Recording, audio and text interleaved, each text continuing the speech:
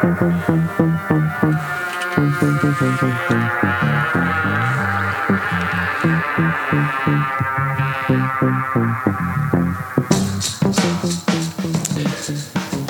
and welcome to Core of the Matter, the public affairs forum for 90.3 The Core. I'm your host, James, and tonight we're talking about free speech on campus and also specifically anti-BDS laws that are spreading around the country, it seems like. So this past Sunday, the Highland Park Public Library held a reading of the children's book P is for Palestine by author Golbarg Bashi. The reading was originally supposed to take place in May, but was rescheduled after both local and national pro-Israel organizations began attacking the Highland Park Library and the author, accusing the library of promoting anti-Semitism and forcing the library to postpone the reading over safety and crowd concerns. The rescheduled reading was met by over 100 protesters standing outside the library, calling Bashi and her book anti-Semitic and hateful. In the weeks leading up to the reading, pro-Israel legal group Zachar Legal Institute sent a letter to the Highland Park Library arguing that the group supporting the reading promoted anti-Semitism, and since the library apparently receives federal funding, it could be in violation of the anti-discrimination provisions of Title VI of the Civil Rights Act, which prohibits discrimination on the basis of race and national origin. The threat of litigation from Zachar and other organizations could make this a truly watershed moment for public libraries across the U.S. and their ability to remain open forums for free speech.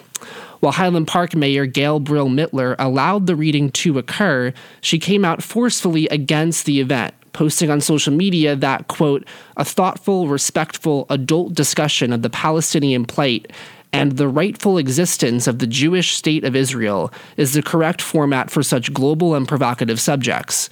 The reading of a politically charged book to 5- and 6-year-olds in a public library is not.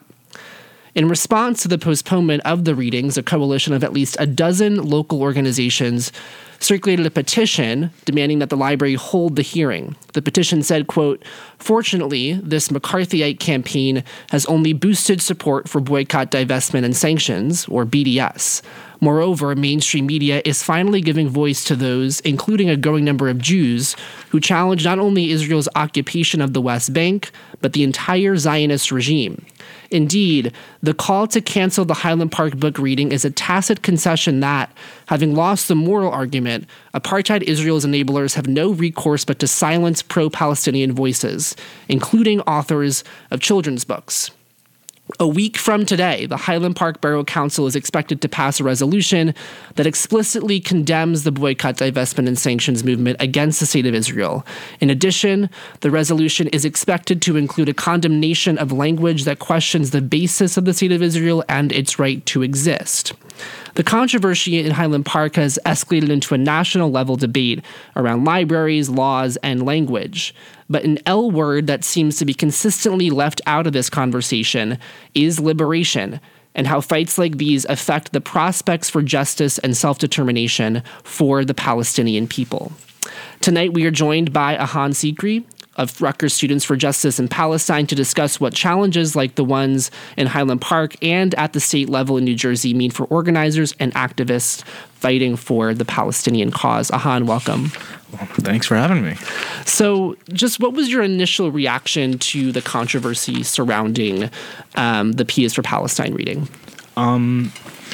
It was, nothing surprises me anymore about this kind of stuff, but when I first heard about the book, I was actually quite excited, and I thought it was really just adorable and cute. I think children, especially like within the Palestinian diaspora, are really affected by like the media like narrative that is going around today. So like for them to have a children's book that is for them was beautiful to me. But I was not surprised about the controversy surrounding that. I think that those that want to silence Palestinian voices will do it in any manner or way, even if it's for children. Mm-hmm. That was my initial reaction towards it. I wasn't really super shocked, but I was sad. Mm-hmm. And then a lot of parents came out, especially even Mayor Gail Brill Mittler came out and said that this was not the forum and children in the community should not be exposed to quote unquote politically charged books. What's your response to that? And do you think they're correct? No, I don't think. One, the term politically charged is something that I'm having an issue with. The fact that to be Palestinian is inherently a political stance, and how the opposition is sort of interpreting this as an anti-Semitic stance. So to say that children who identify as Palestinian, and to say that that's politically charged, and a book of just about educating on Palestinian history and what Palestine is, that doesn't scream political charge. It's not screaming slogans or anything like that. Yeah. Or it's not even trying to promote an agenda of anything. It's just sort of say this is what Palestinian culture was. Yeah. Now, there are arguments to be made about how resistance has become a part of the Palestinian culture over time, but that, from what I looked at the book, none of that was there. They're not screaming like what I said, slogans or anything like that. Yeah. So, and even then, kids are still exposed to politically charged ideas every single day. Kids from the 90s, 80s, 70s, they weren't exposed to the same amount of political stuff that you see on social media, news, and that their parents are even telling them. And to make a statement and make a stance, children are seeing that. So whenever parents are making that stance, they're already making the situation politically charged. If there was no response, this would have just been a regular reading. This would have carried on as the way it goes. But the way the controversy erupted allowed for just a huge emergence of it made it political. Yeah. And also I think that kind of attack really ignores how any child, any adult growing up in the West is exposed to real kind of inoculation against any kind of Palestinian narratives. And I think one of the major critiques of the particular book by Gulbarg Bashi is that it used the word intifada, which translates directly to resistance, isn't violent at all. So yeah, I think it's definitely pretty disingenuous to say that this book is politically charged. And then for our audience members who may be unaware, of course, I don't want to do a crash course in Apartheid 101 because this is such a complex issue, and I don't want to minimize or remove important facts or ideas that people need to understand. But I think it'd be good just to kind of give a brief overview of the BDS movement, and also why it is necessary and why Palestinians, such a huge cross section of Palestinian civil society has kind of called for this. Mm-hmm. So BDS, again, is boycott, divest, and sanction. So it's a three-pronged political civil disobedience movement. It originated against South African apartheid back in the 80s and the 70s. And it was a very strong way in which South African apartheid was dismantled. Essentially, you boycott South African goods, you divest from South African companies, and then eventually states like the state of New Jersey, and then even the federal state would impose sanctions on that country to stop apartheid, to dismantle it, and it worked. So that movement has been used, in fact, by the Palestinians over a course of many resistance movements. But this is the one that has come to work so far. It is a nonviolent act of resistance, and it's using economic power to dismantle apartheid. And so what we mean by apartheid, we mean abhorrent segregation. We mean policies that discriminately affect certain populations because of who they are. And they can range from apartheid roads, which are separate highways for different types of people, separate license plates, separate bus systems, checkpoints. All of those are forms of apartheid. And a lot of them have been copied from South African apartheid that we see in the Israeli apartheid system. So BDS is the way in which those who aren't actively living, even if you're a Palestinian living within the West Bank or the Gaza Strip, you can engage in BDS by boycotting Israeli goods. It's harder to do so there, but it's how we as Westerners, as Americans, as Europeans, wherever we are in the world, we can use our economic power because we have a lot of economic power and we can decide the shape of the global economy. So that's essentially what BDS is, and it came from South African divestment. But there are other movements that also use it as well, like fossil fuel divestment on campuses around the world. Mm-hmm. And we're going to get into some of the kind of national pushback against BDS and also the state level pushback as well.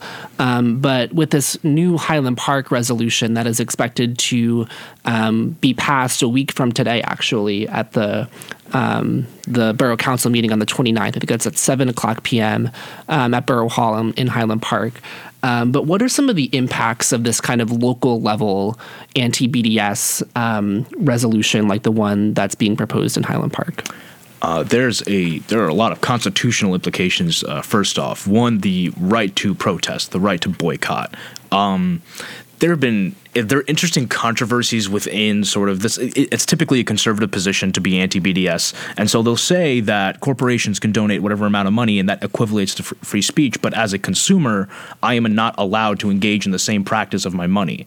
So that, and I can't choose where to put that money. If I'm not spending it on certain companies because of my own preferences, I'm not allowed to do that as an individual or as even a movement, let alone as an individual. Mm-hmm.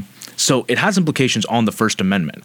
And then it also modifies, I think, hate crimes and hate legislation, or legislation against hate, in the sense that by equating anti-Semitism to critiques of Israel, we have now made a designation that is about a ethnicity, about a religious group, about discrimination against those people, and now merged it with criticism of a state. So now, what if this logic is extended to other states of apartheid? What if it's other like problematic states? What if it's Saudi Arabia the next? Or if it's I'm like Russia. I don't know. I'm thinking of like other examples here. But all of these countries, like if we start expanding and start like mudding around what anti-Semitism means, to say that it's a critique of Israel, like Israel is a state and a government with a military, with taxes.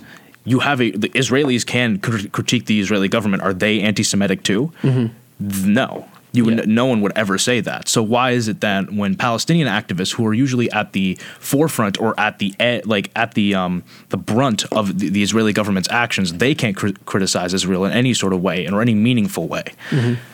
So they're really dangerous implications, especially for student activists, for activists just all around the world. It's a co-optation, I think, of anti-Semitism, and using that as a call-out card to basically sort of say, like, oh, okay, like, you have like people like Donald Trump saying, like, Donald Trump is now saying that the left is anti-Semitic because of this stuff, because of its disloyalty to Israel. Yeah, that's like, this is Donald Trump we're talking about. No one, like, does anyone remember Charlottesville? Does anyone remember what he had said after the synagogue shootings? Like, these are.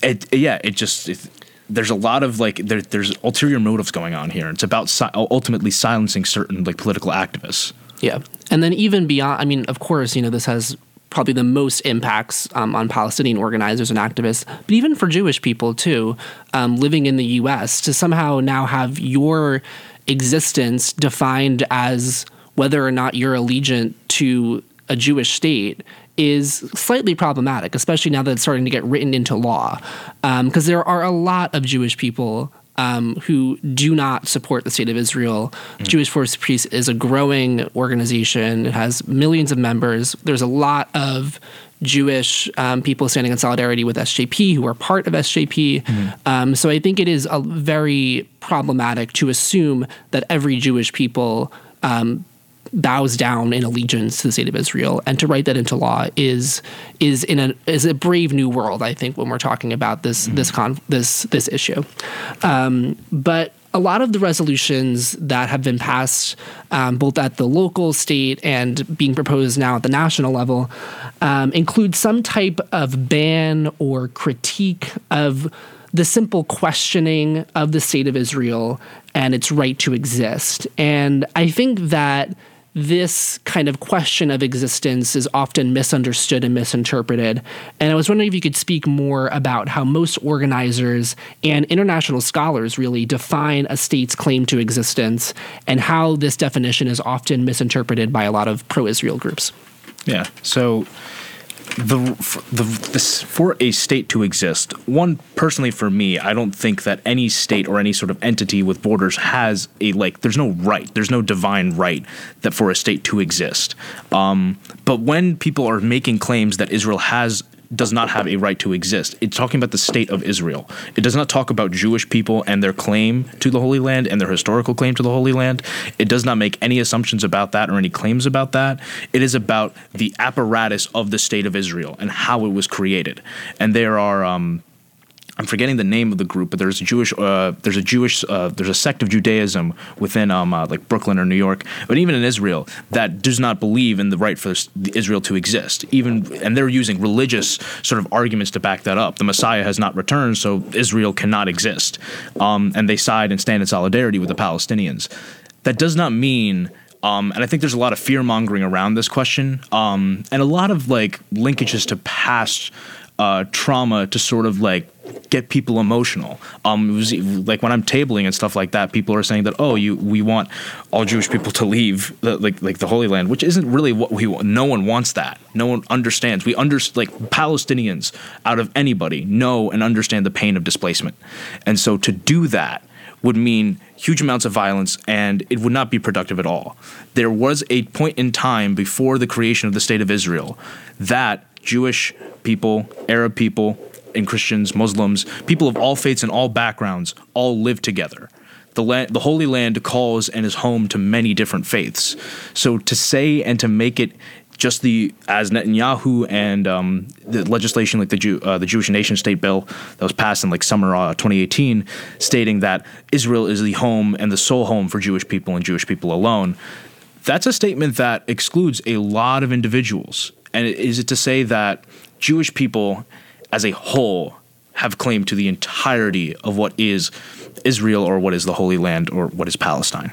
That very good way to kind of counteract that. We're going to take a quick break. We're going to come back after this and talk about some of the state-level anti-BDS legislation that's being proposed. But this is Core of the Matter, the public affairs forum for 90.3 The Core.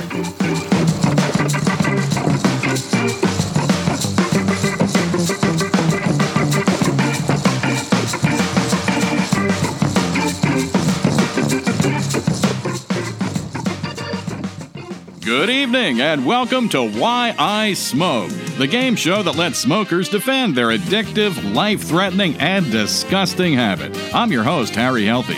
Let's welcome our contestants, Brenda and Joe. Let's begin with Miss Yellow Teeth Brenda. Why did you start smoking? Well, I thought I needed to lose 10 pounds. Cigarettes were a way to lose weight. Ah, yes. Drop those inches and increase your chances at getting cancer, premature wrinkles, and infertility. Let's move on to Joe. Why do you smoke? I look cool, man, and the chicks dig it. What you need are women who also smoke. That way their teeth are just as stained and black as yours. Well, sorry my date with death contestants, but we're out of time. I'm Harry Healthy for Why I Smoke. Need any more reasons to quit smoking? Visit njrebel.com. This message is brought to you by the Center for Addiction Studies and 90.3 The Core. Each year, 11,000 children in New Jersey are at risk, removed from their homes because of abuse or neglect. These children need caring volunteers to help make sure they are safe and find permanent homes. CASA for Children is the only organization that trains everyday citizens to speak as an independent voice in court for the best interest of these children.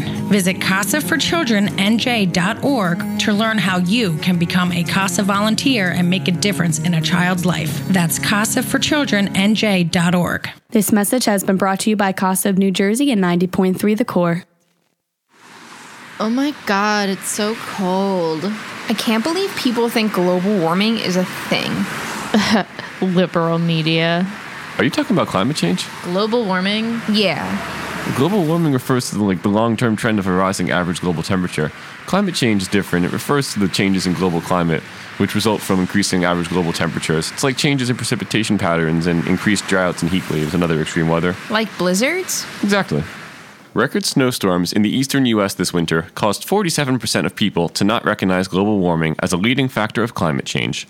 Blizzards and other severe weather are still a result of the increasing average global temperature. This message is brought to you by 90.3 The Core.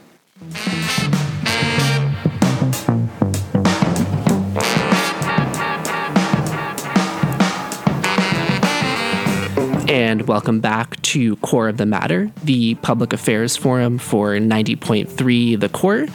We're here tonight talking with Ahan Sikri of Students for Justice in Palestine at Rutgers about some different issues happening both in the local community and also on campus at Rutgers around the BDS movement and kind of the legal and administrative kind of actions occurring against this movement.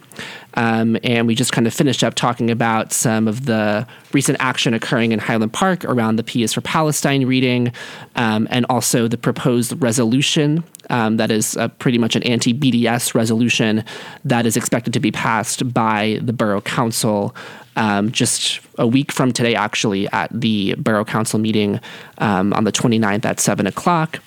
But we're going to move on now to more state-level action occurring around BDS.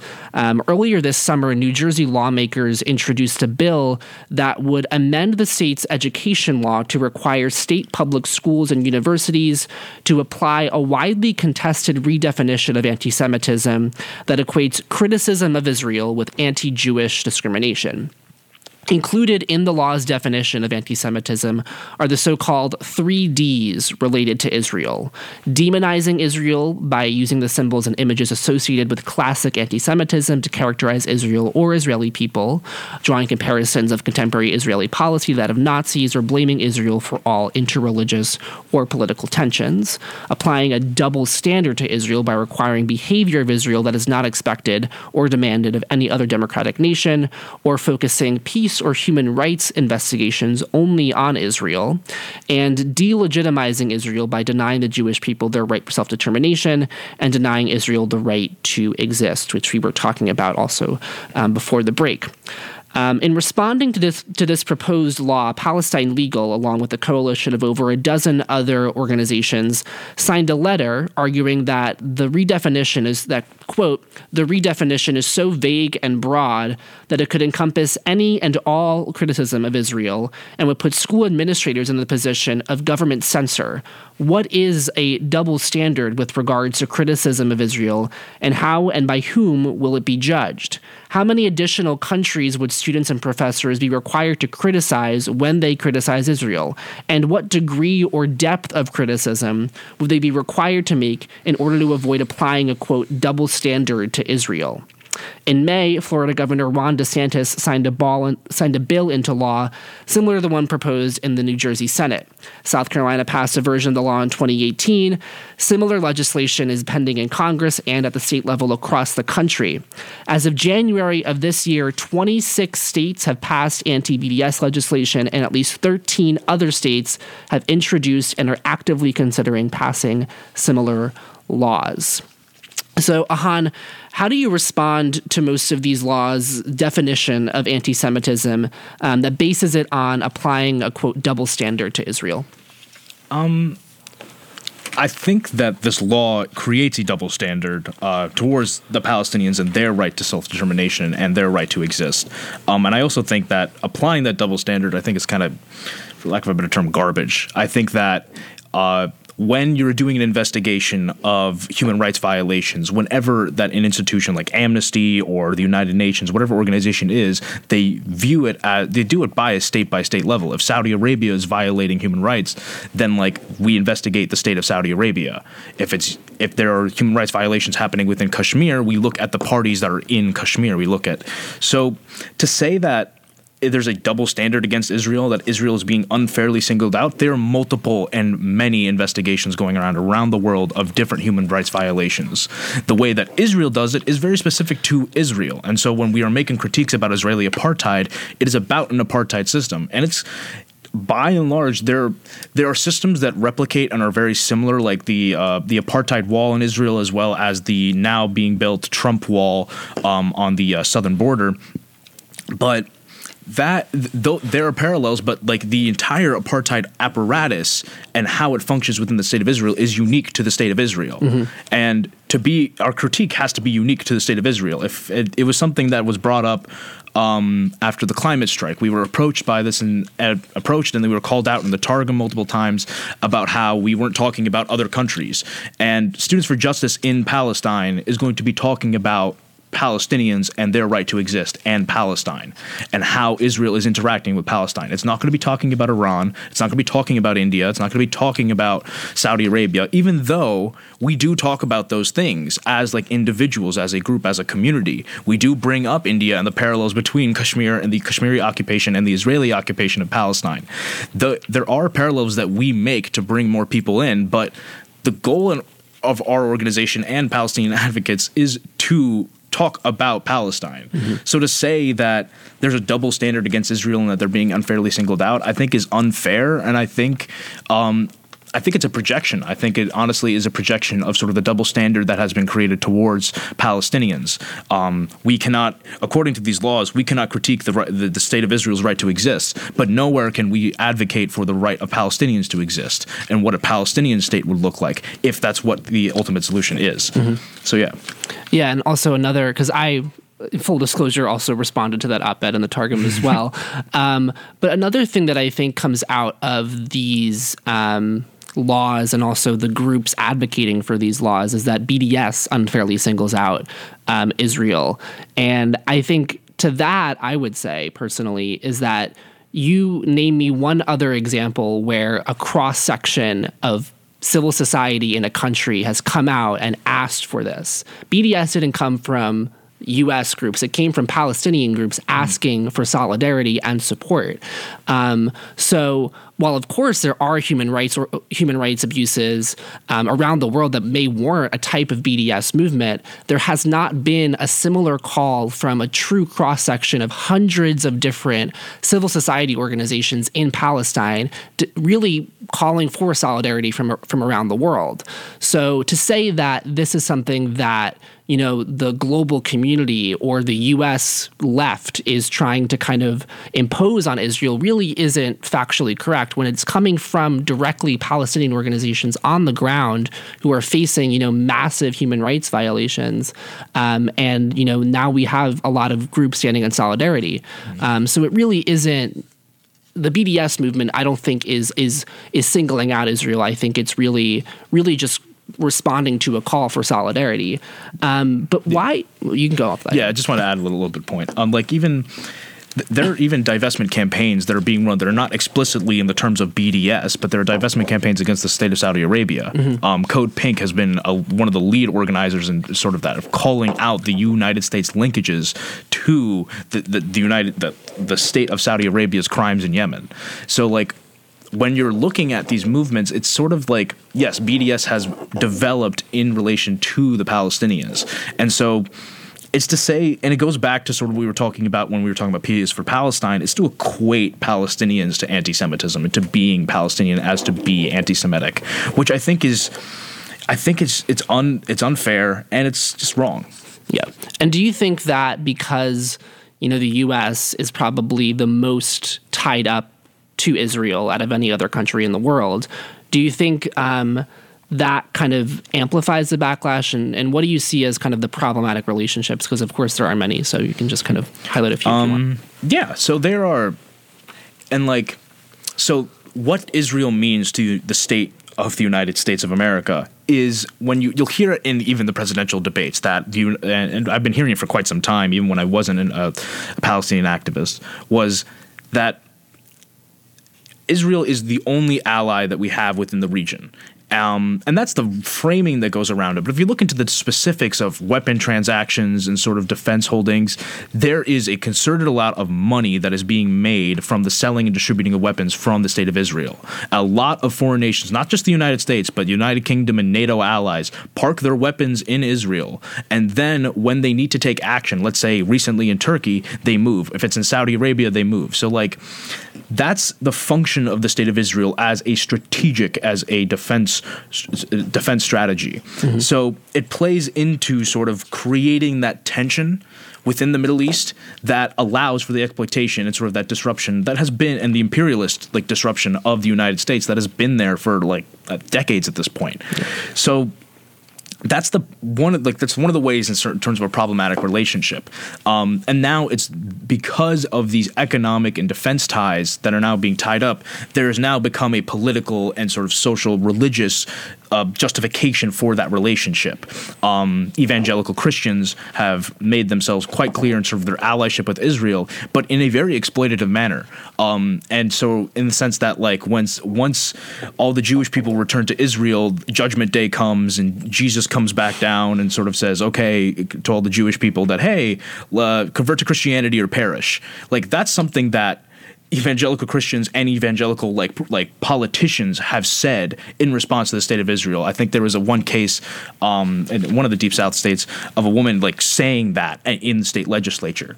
And to say that like, yeah, like that's essentially like the multitude of problematic relationships with the state of Israel that the United States has.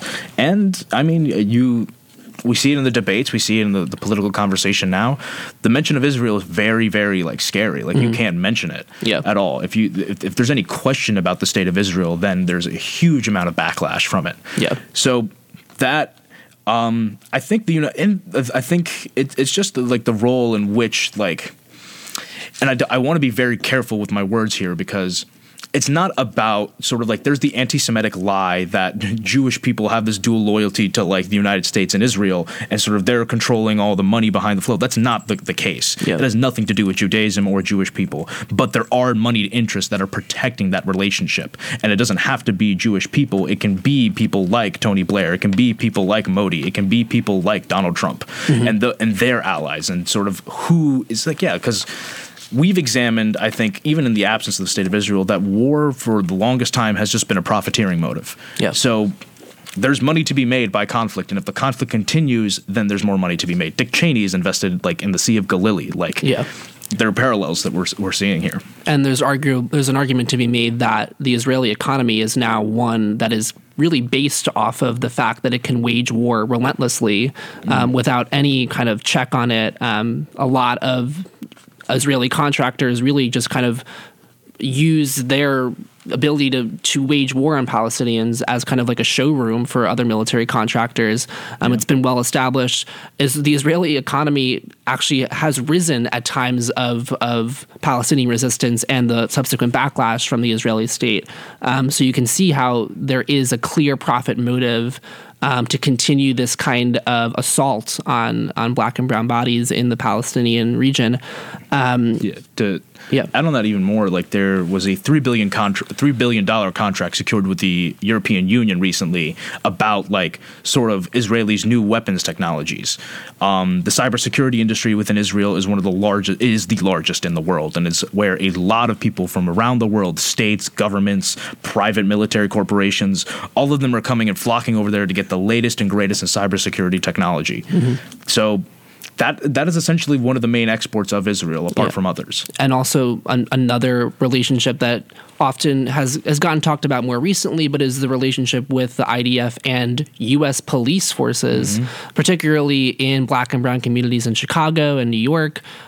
Israel will hold trainings either in the Israeli state, or they will come to the U.S. and hold trainings using very similar tactics. Trump, a few weeks back, famously said to border agents to shoot them in the legs, similar to how the IDF aims for the legs of Palestinians as they approach the borders in Gaza and the West Bank. So obviously, definitely some very clear problematic links.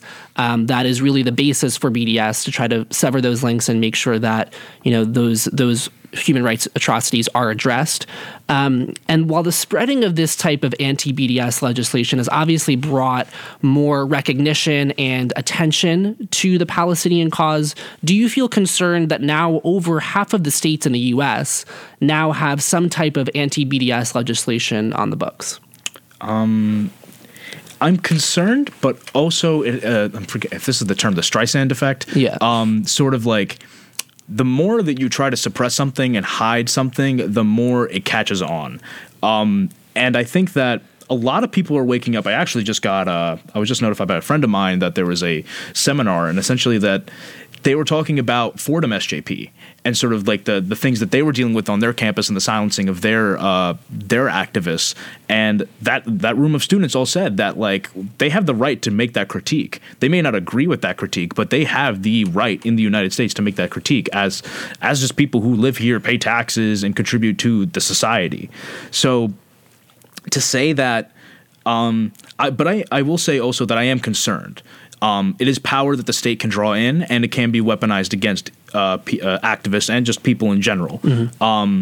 And it's been weaponized before, and it's essentially it's to basically instill fear. It's to instill fear into those activists to not come out of the woodworks, to not come on a show like this, to not speak their thoughts and make that critique. Because when you make that critique of the state of Israel, people resonate with it. And that is just like something that Zionist organizations or pro-Israeli organizations just can't deal with. They have to sort of skirt around that, obscure that part of the conflict or that part of the dialogue. I think that there's no dialogue at this point. I think it's ultimately Zionist and pro-Israeli organizations that are supporting anti-BDS legislation like this, and politicians are trying to silence the conversation so that they continue on as the way things were.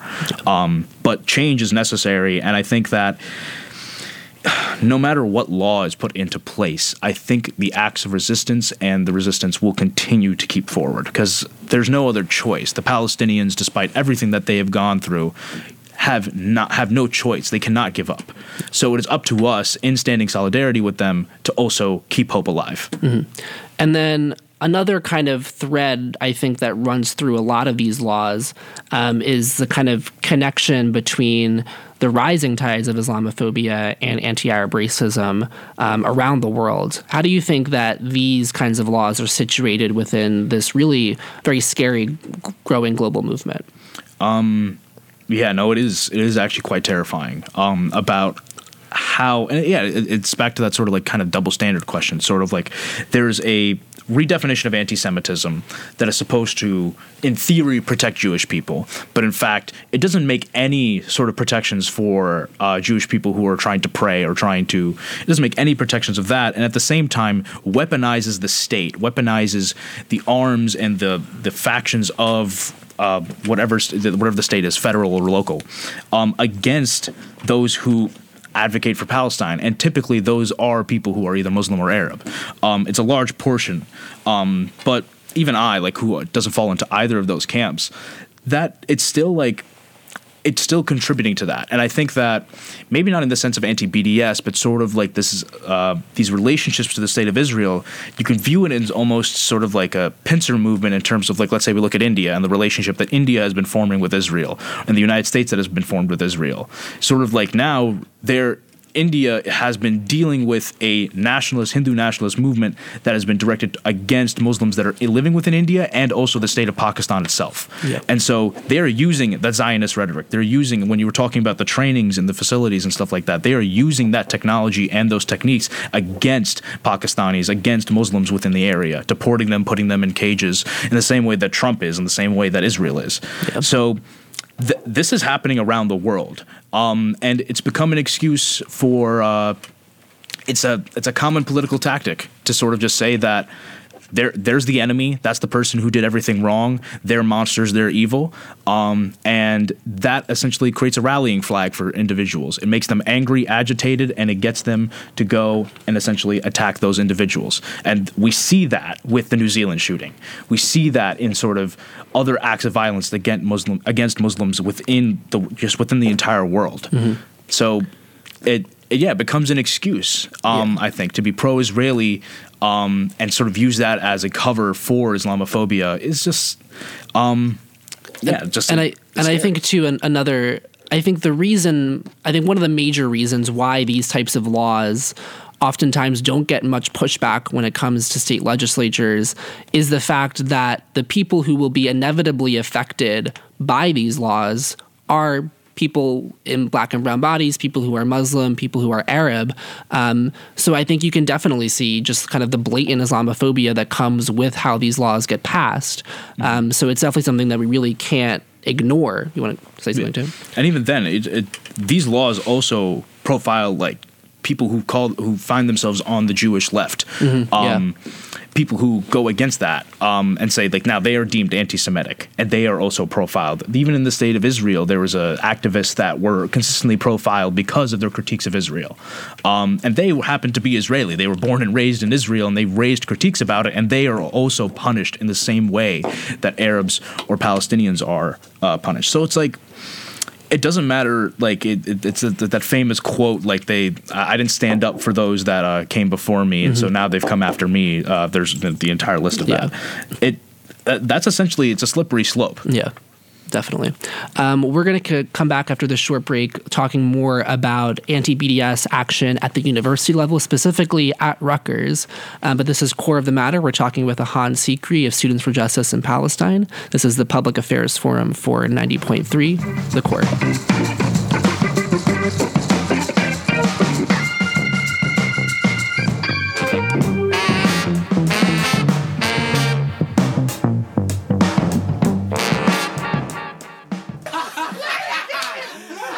Bye, guys. I'll see you tomorrow. Yo, where you heading, little lady? Excuse me? Give me your backpack or you're gonna get hurt. Somebody help! There's no one around to hear you. In 2012 alone, more than 100 murders, 16,000 assaults, and 10,000 forcible sexual assaults were reported on college campuses. Reduce your chances of being a crime victim by taking reasonable precautions, including remain alert and aware of people and circumstances around you, walk in groups when possible, and immediately report suspicious activity to local law enforcement. This message is brought to you by 90.3 The Core.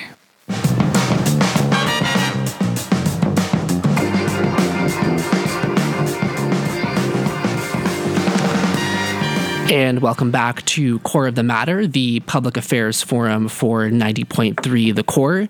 We're here with Ahan Sikri of Students for Justice in Palestine at Rutgers, we've kind of moved through a variety of different topics. We kind of started with the Peace for Palestine reading in Highland Park that occurred on Sunday, the protests against it, the upcoming anti-BDS resolution that will be expected to pass by the Highland Park Borough Council a week from today, and also kind of the larger national and state level actions against the BDS movement. And we're going to continue on discussing kind of anti-BDS action occurring at the university level, particularly here at Rutgers. And last week, Ed Pinkleton of The Guardian uncovered emails from the American Legislative Exchange Council, or ALEC, which revealed the concerted effort of far-right politicians from across the U.S.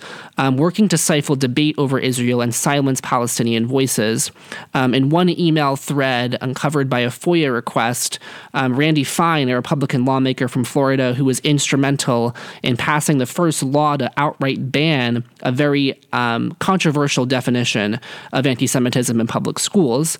And Fine writes in the email that anti-Semitism, whether acts by students, administrators, or faculty, policies and procedures, club organizations, etc., will be treated identically as how racism is treated. Students for Justice in Palestine is now treated the same way as the Ku Klux Klan, as they should be.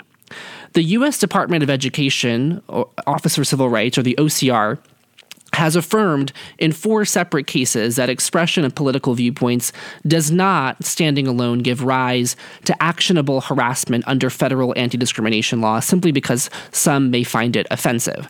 However, recent changes at the Department of Education, particularly the appointment of Kenneth Marcus as the head of the OCR, seems to put the department's legacy of free speech protection at great risk. One of Marcus's first acts in office was to reopen the Title VI case filed by the Zionist Organization of America against Rutgers, a case which the OCR closed in 2014 after a 3-year investigation cleared the university of allegations that it had tolerated a climate of anti-Semitism.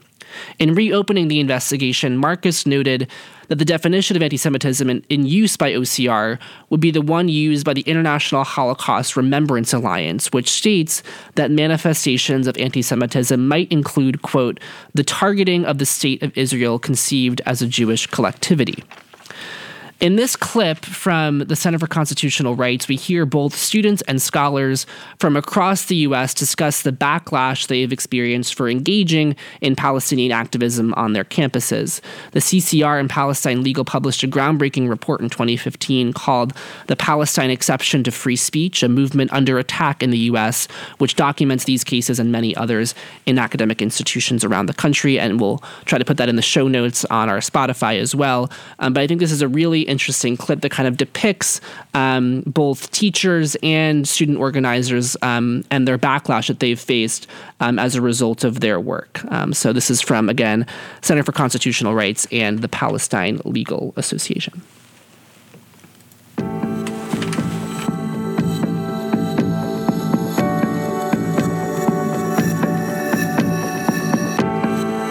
As an activist with Students for Justice in Palestine at NYU, I've been called many things, including a self-hating Jew, anti-Semitic. I was called a member of Al-Qaeda. I was called a terrorist. I was called many racial slurs. After the American Studies Association passed the resolution to support the academic boycott of Israeli universities, we were the subject of a tsunami of onslaughts. My career was destroyed because of gross mischaracterizations of my tweets critical of the Israeli government. I lost my home, I lost my income. Unfortunately, despite all the human rights work we did at NYU, a lot of us, myself included, feel like publicly we have to hide this activism because of these rumors and these accusations that have been leveled against us. I edited my resume to remove SJP. I made sure it wasn't on my LinkedIn. I tried to limit how much of it was on Facebook. It did have the effect of making students hesitant to join SJP or to support Palestine solidarity work. Administration at Loyola often subjected members of Students for Justice in Palestine to FBI-style interrogations, which lasted hours. An administrator, usually some sort of middle-tier bureaucrat, who smiles at us and tells us, this isn't about us, but it's just standard policy. Even though we all organize with different groups and have never experienced that with those groups. It was actually my involvement with SJP that led me to being denied from my homeland, Palestine, by Israel. They forced us to pay a large sum of money for security guards, which were completely unnecessary. I actually haven't heard of any other group that had to have security at every single event that they host. You go to an SJP event, because the administration, I think, is so nervous about what's going to happen, you have to go through a metal detector. You have to, well, first you have to sign up in advance and reserve a spot online. Then you have to go through a security check. I mean, it's like you're at Kennedy Airport. No other club in College of Staten Island has ever been treated that way. Ever. I always imagined college to be that one space that you are allowed to grow and thrive in academia and activism, kind of figure out, who you are and and what you stand for. So when we all, were working towards what we stood for and then we're being isolated for it, it was very shocking because that was, the complete opposite of what I imagined a university campus would be like. And that was the Palestine exception to free speech, a movement under attack in the U.S., a video created by the Center for Constitutional Rights and Palestine Legal. So kind of going back to this OCR investigation that was reopened by the Trump administration into Rutgers, some members of SJP at Rutgers were obviously implicated and subsequently cleared by any wrongdoing by the OCR. What was your reaction to the announcement that this case would be reopened? So, interesting thing about the initial case was that it says that it names Rutgers SJP, but the problem was the incident that they were referring to, which was a event where essentially they were ticketing. It wasn't Rutgers SJP. It was an organization called Becca at the time. So Rutgers SJP didn't exist. We, as the current members of SJP, were not on campus. We were still. It was like 2014. Yeah. We were in high school. Yeah. So now they have opened up this investigation into us, and it did scare us. We are students still. We still have families. We still have parents to explain what we're doing on Thursday nights. What are we trying to figure out? Is that, the federal government is investigating us for anti-Semitism and hate speech. It is scary and has prevented us from taking sort of the bolder actions, but at the same time, we also knew through our allies, through Palestine Legal as well, we've had communications with them as well, that there was no teeth to this case. Unless we did, which is something that wasn't even possible, if we did something explicitly stupid and anti-Semitic, there would be no way that this case could ever go through. But the point of the case, from our interpretation, was that we that essentially they're just trying to scare us and trying to basically not allow us to do actions or take necessary steps. So yeah, that was our reaction to it. It was initially scary, but again, like I thought it was ridiculous. Yeah. And besides this case, are there other kinds of administrative backlash that SJP has faced besides just this kind of high-profile federal investigation? So yeah, there has been, in terms of approval for funding, even from like RUSA and other things. There's a list of organizations that essentially like is on a quote unquote blacklist. I won't even call it that. Essentially, they get higher profile like scrutiny on certain things. So like if SJP wants to do an action that, or even when USAS was an organization, like this just applies to all activism at this point, but they would be under more scrutiny in terms of how funding would get appropriated to them. Zionist organizations on campus never got that scrutiny, even though their goals are very explicitly political. They're advocating for the state of Israel. Yeah, and also probably get way more funding from their national chapters as well than anybody else in a Palestinian group as well. And it's less so on the administrative side, but sort of like individual private organizations that have a lot of power within the United States. Organizations like Canary Mission that provide a lot of fear towards just getting people involved. As the clip had shown, that basically people are going to tell you like awful things to your face. When I'm tabling on the involvement fair a while back, some guy just came up to me and says, "Oh, you're with so you boycott Israel." So I was like, "Oh, so you're with Hamas?" And I was like, "Oh, okay.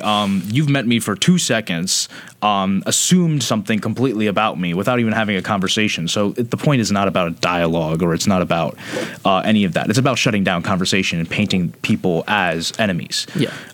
Have you noticed, I mean, it's only been 3, almost now 4 years for you here at Rutgers, but have you noticed any kind of changes with the level of acceptance or exclusion here at Rutgers? Definitely. I've seen both. I've seen certain organizations, especially like I was not expecting this. We've had trouble throughout the other years while we've been organizing of getting certain organizations, cultural organizations to participate. But we found incredible solidarity with the environmental justice movement on campus. We did not expect that. We, in terms of their politics, we got people who were talking about banning plastic straws, and we just started talking to them about like Israeli apartheid and anti-colonialism and anti-imperialism. That's a huge shift for individuals. And when you present things in a very clear manner, I think it's both a level of, I think a lot of these issues don't affect certain populations, so they can kind of just ignore it. But when you do bring it up to them and you clarify it in a very way, like even people who told me that they were raised Zionist, and I framed the conversation, and we framed the conversation in the sense that our ultimate goal is a free, democratic state for all people within the Holy Land. When you frame it in that way, it dismantles a lot of their own claims, and then they come to accept the other things. They come to understand BDS. They come to understand the plight of the Palestinians and relation into the Jewish people, because they're Palestinian Jewish people that have also are being subjugated to by the state of Israel. Yeah, it was really inspiring to see those kinds of changes happen after we held the divestment panel, because for all our audience members, I am part of the Central Jersey Climate Coalition, and we held a panel on divestment, including SJP and other activists working around prison divestment, and also former activists from South Africa apartheid, and also fossil fuel divestment. And it seemed like there was a really good reception for the Palestinian cause. People, I think, saw the connections. And yeah, I think that's just kind of the work that we have to kind of keep doing. But it is really inspiring to see. And of course, that doesn't ignore the still high level of Zionist organizations that are continuing their work and continuing to try to silence Palestinian voices. But definitely, I noticed some changes as well. Are there any upcoming events or programs that you want to kind of shout out that SJP is doing? Nothing like set in stone, but I do want to sort of plug in that we are planning a Know Your Rights workshop soon with Palestine Legal in the within the month or two. Nice. So I will get back to you on a date on that, but just keep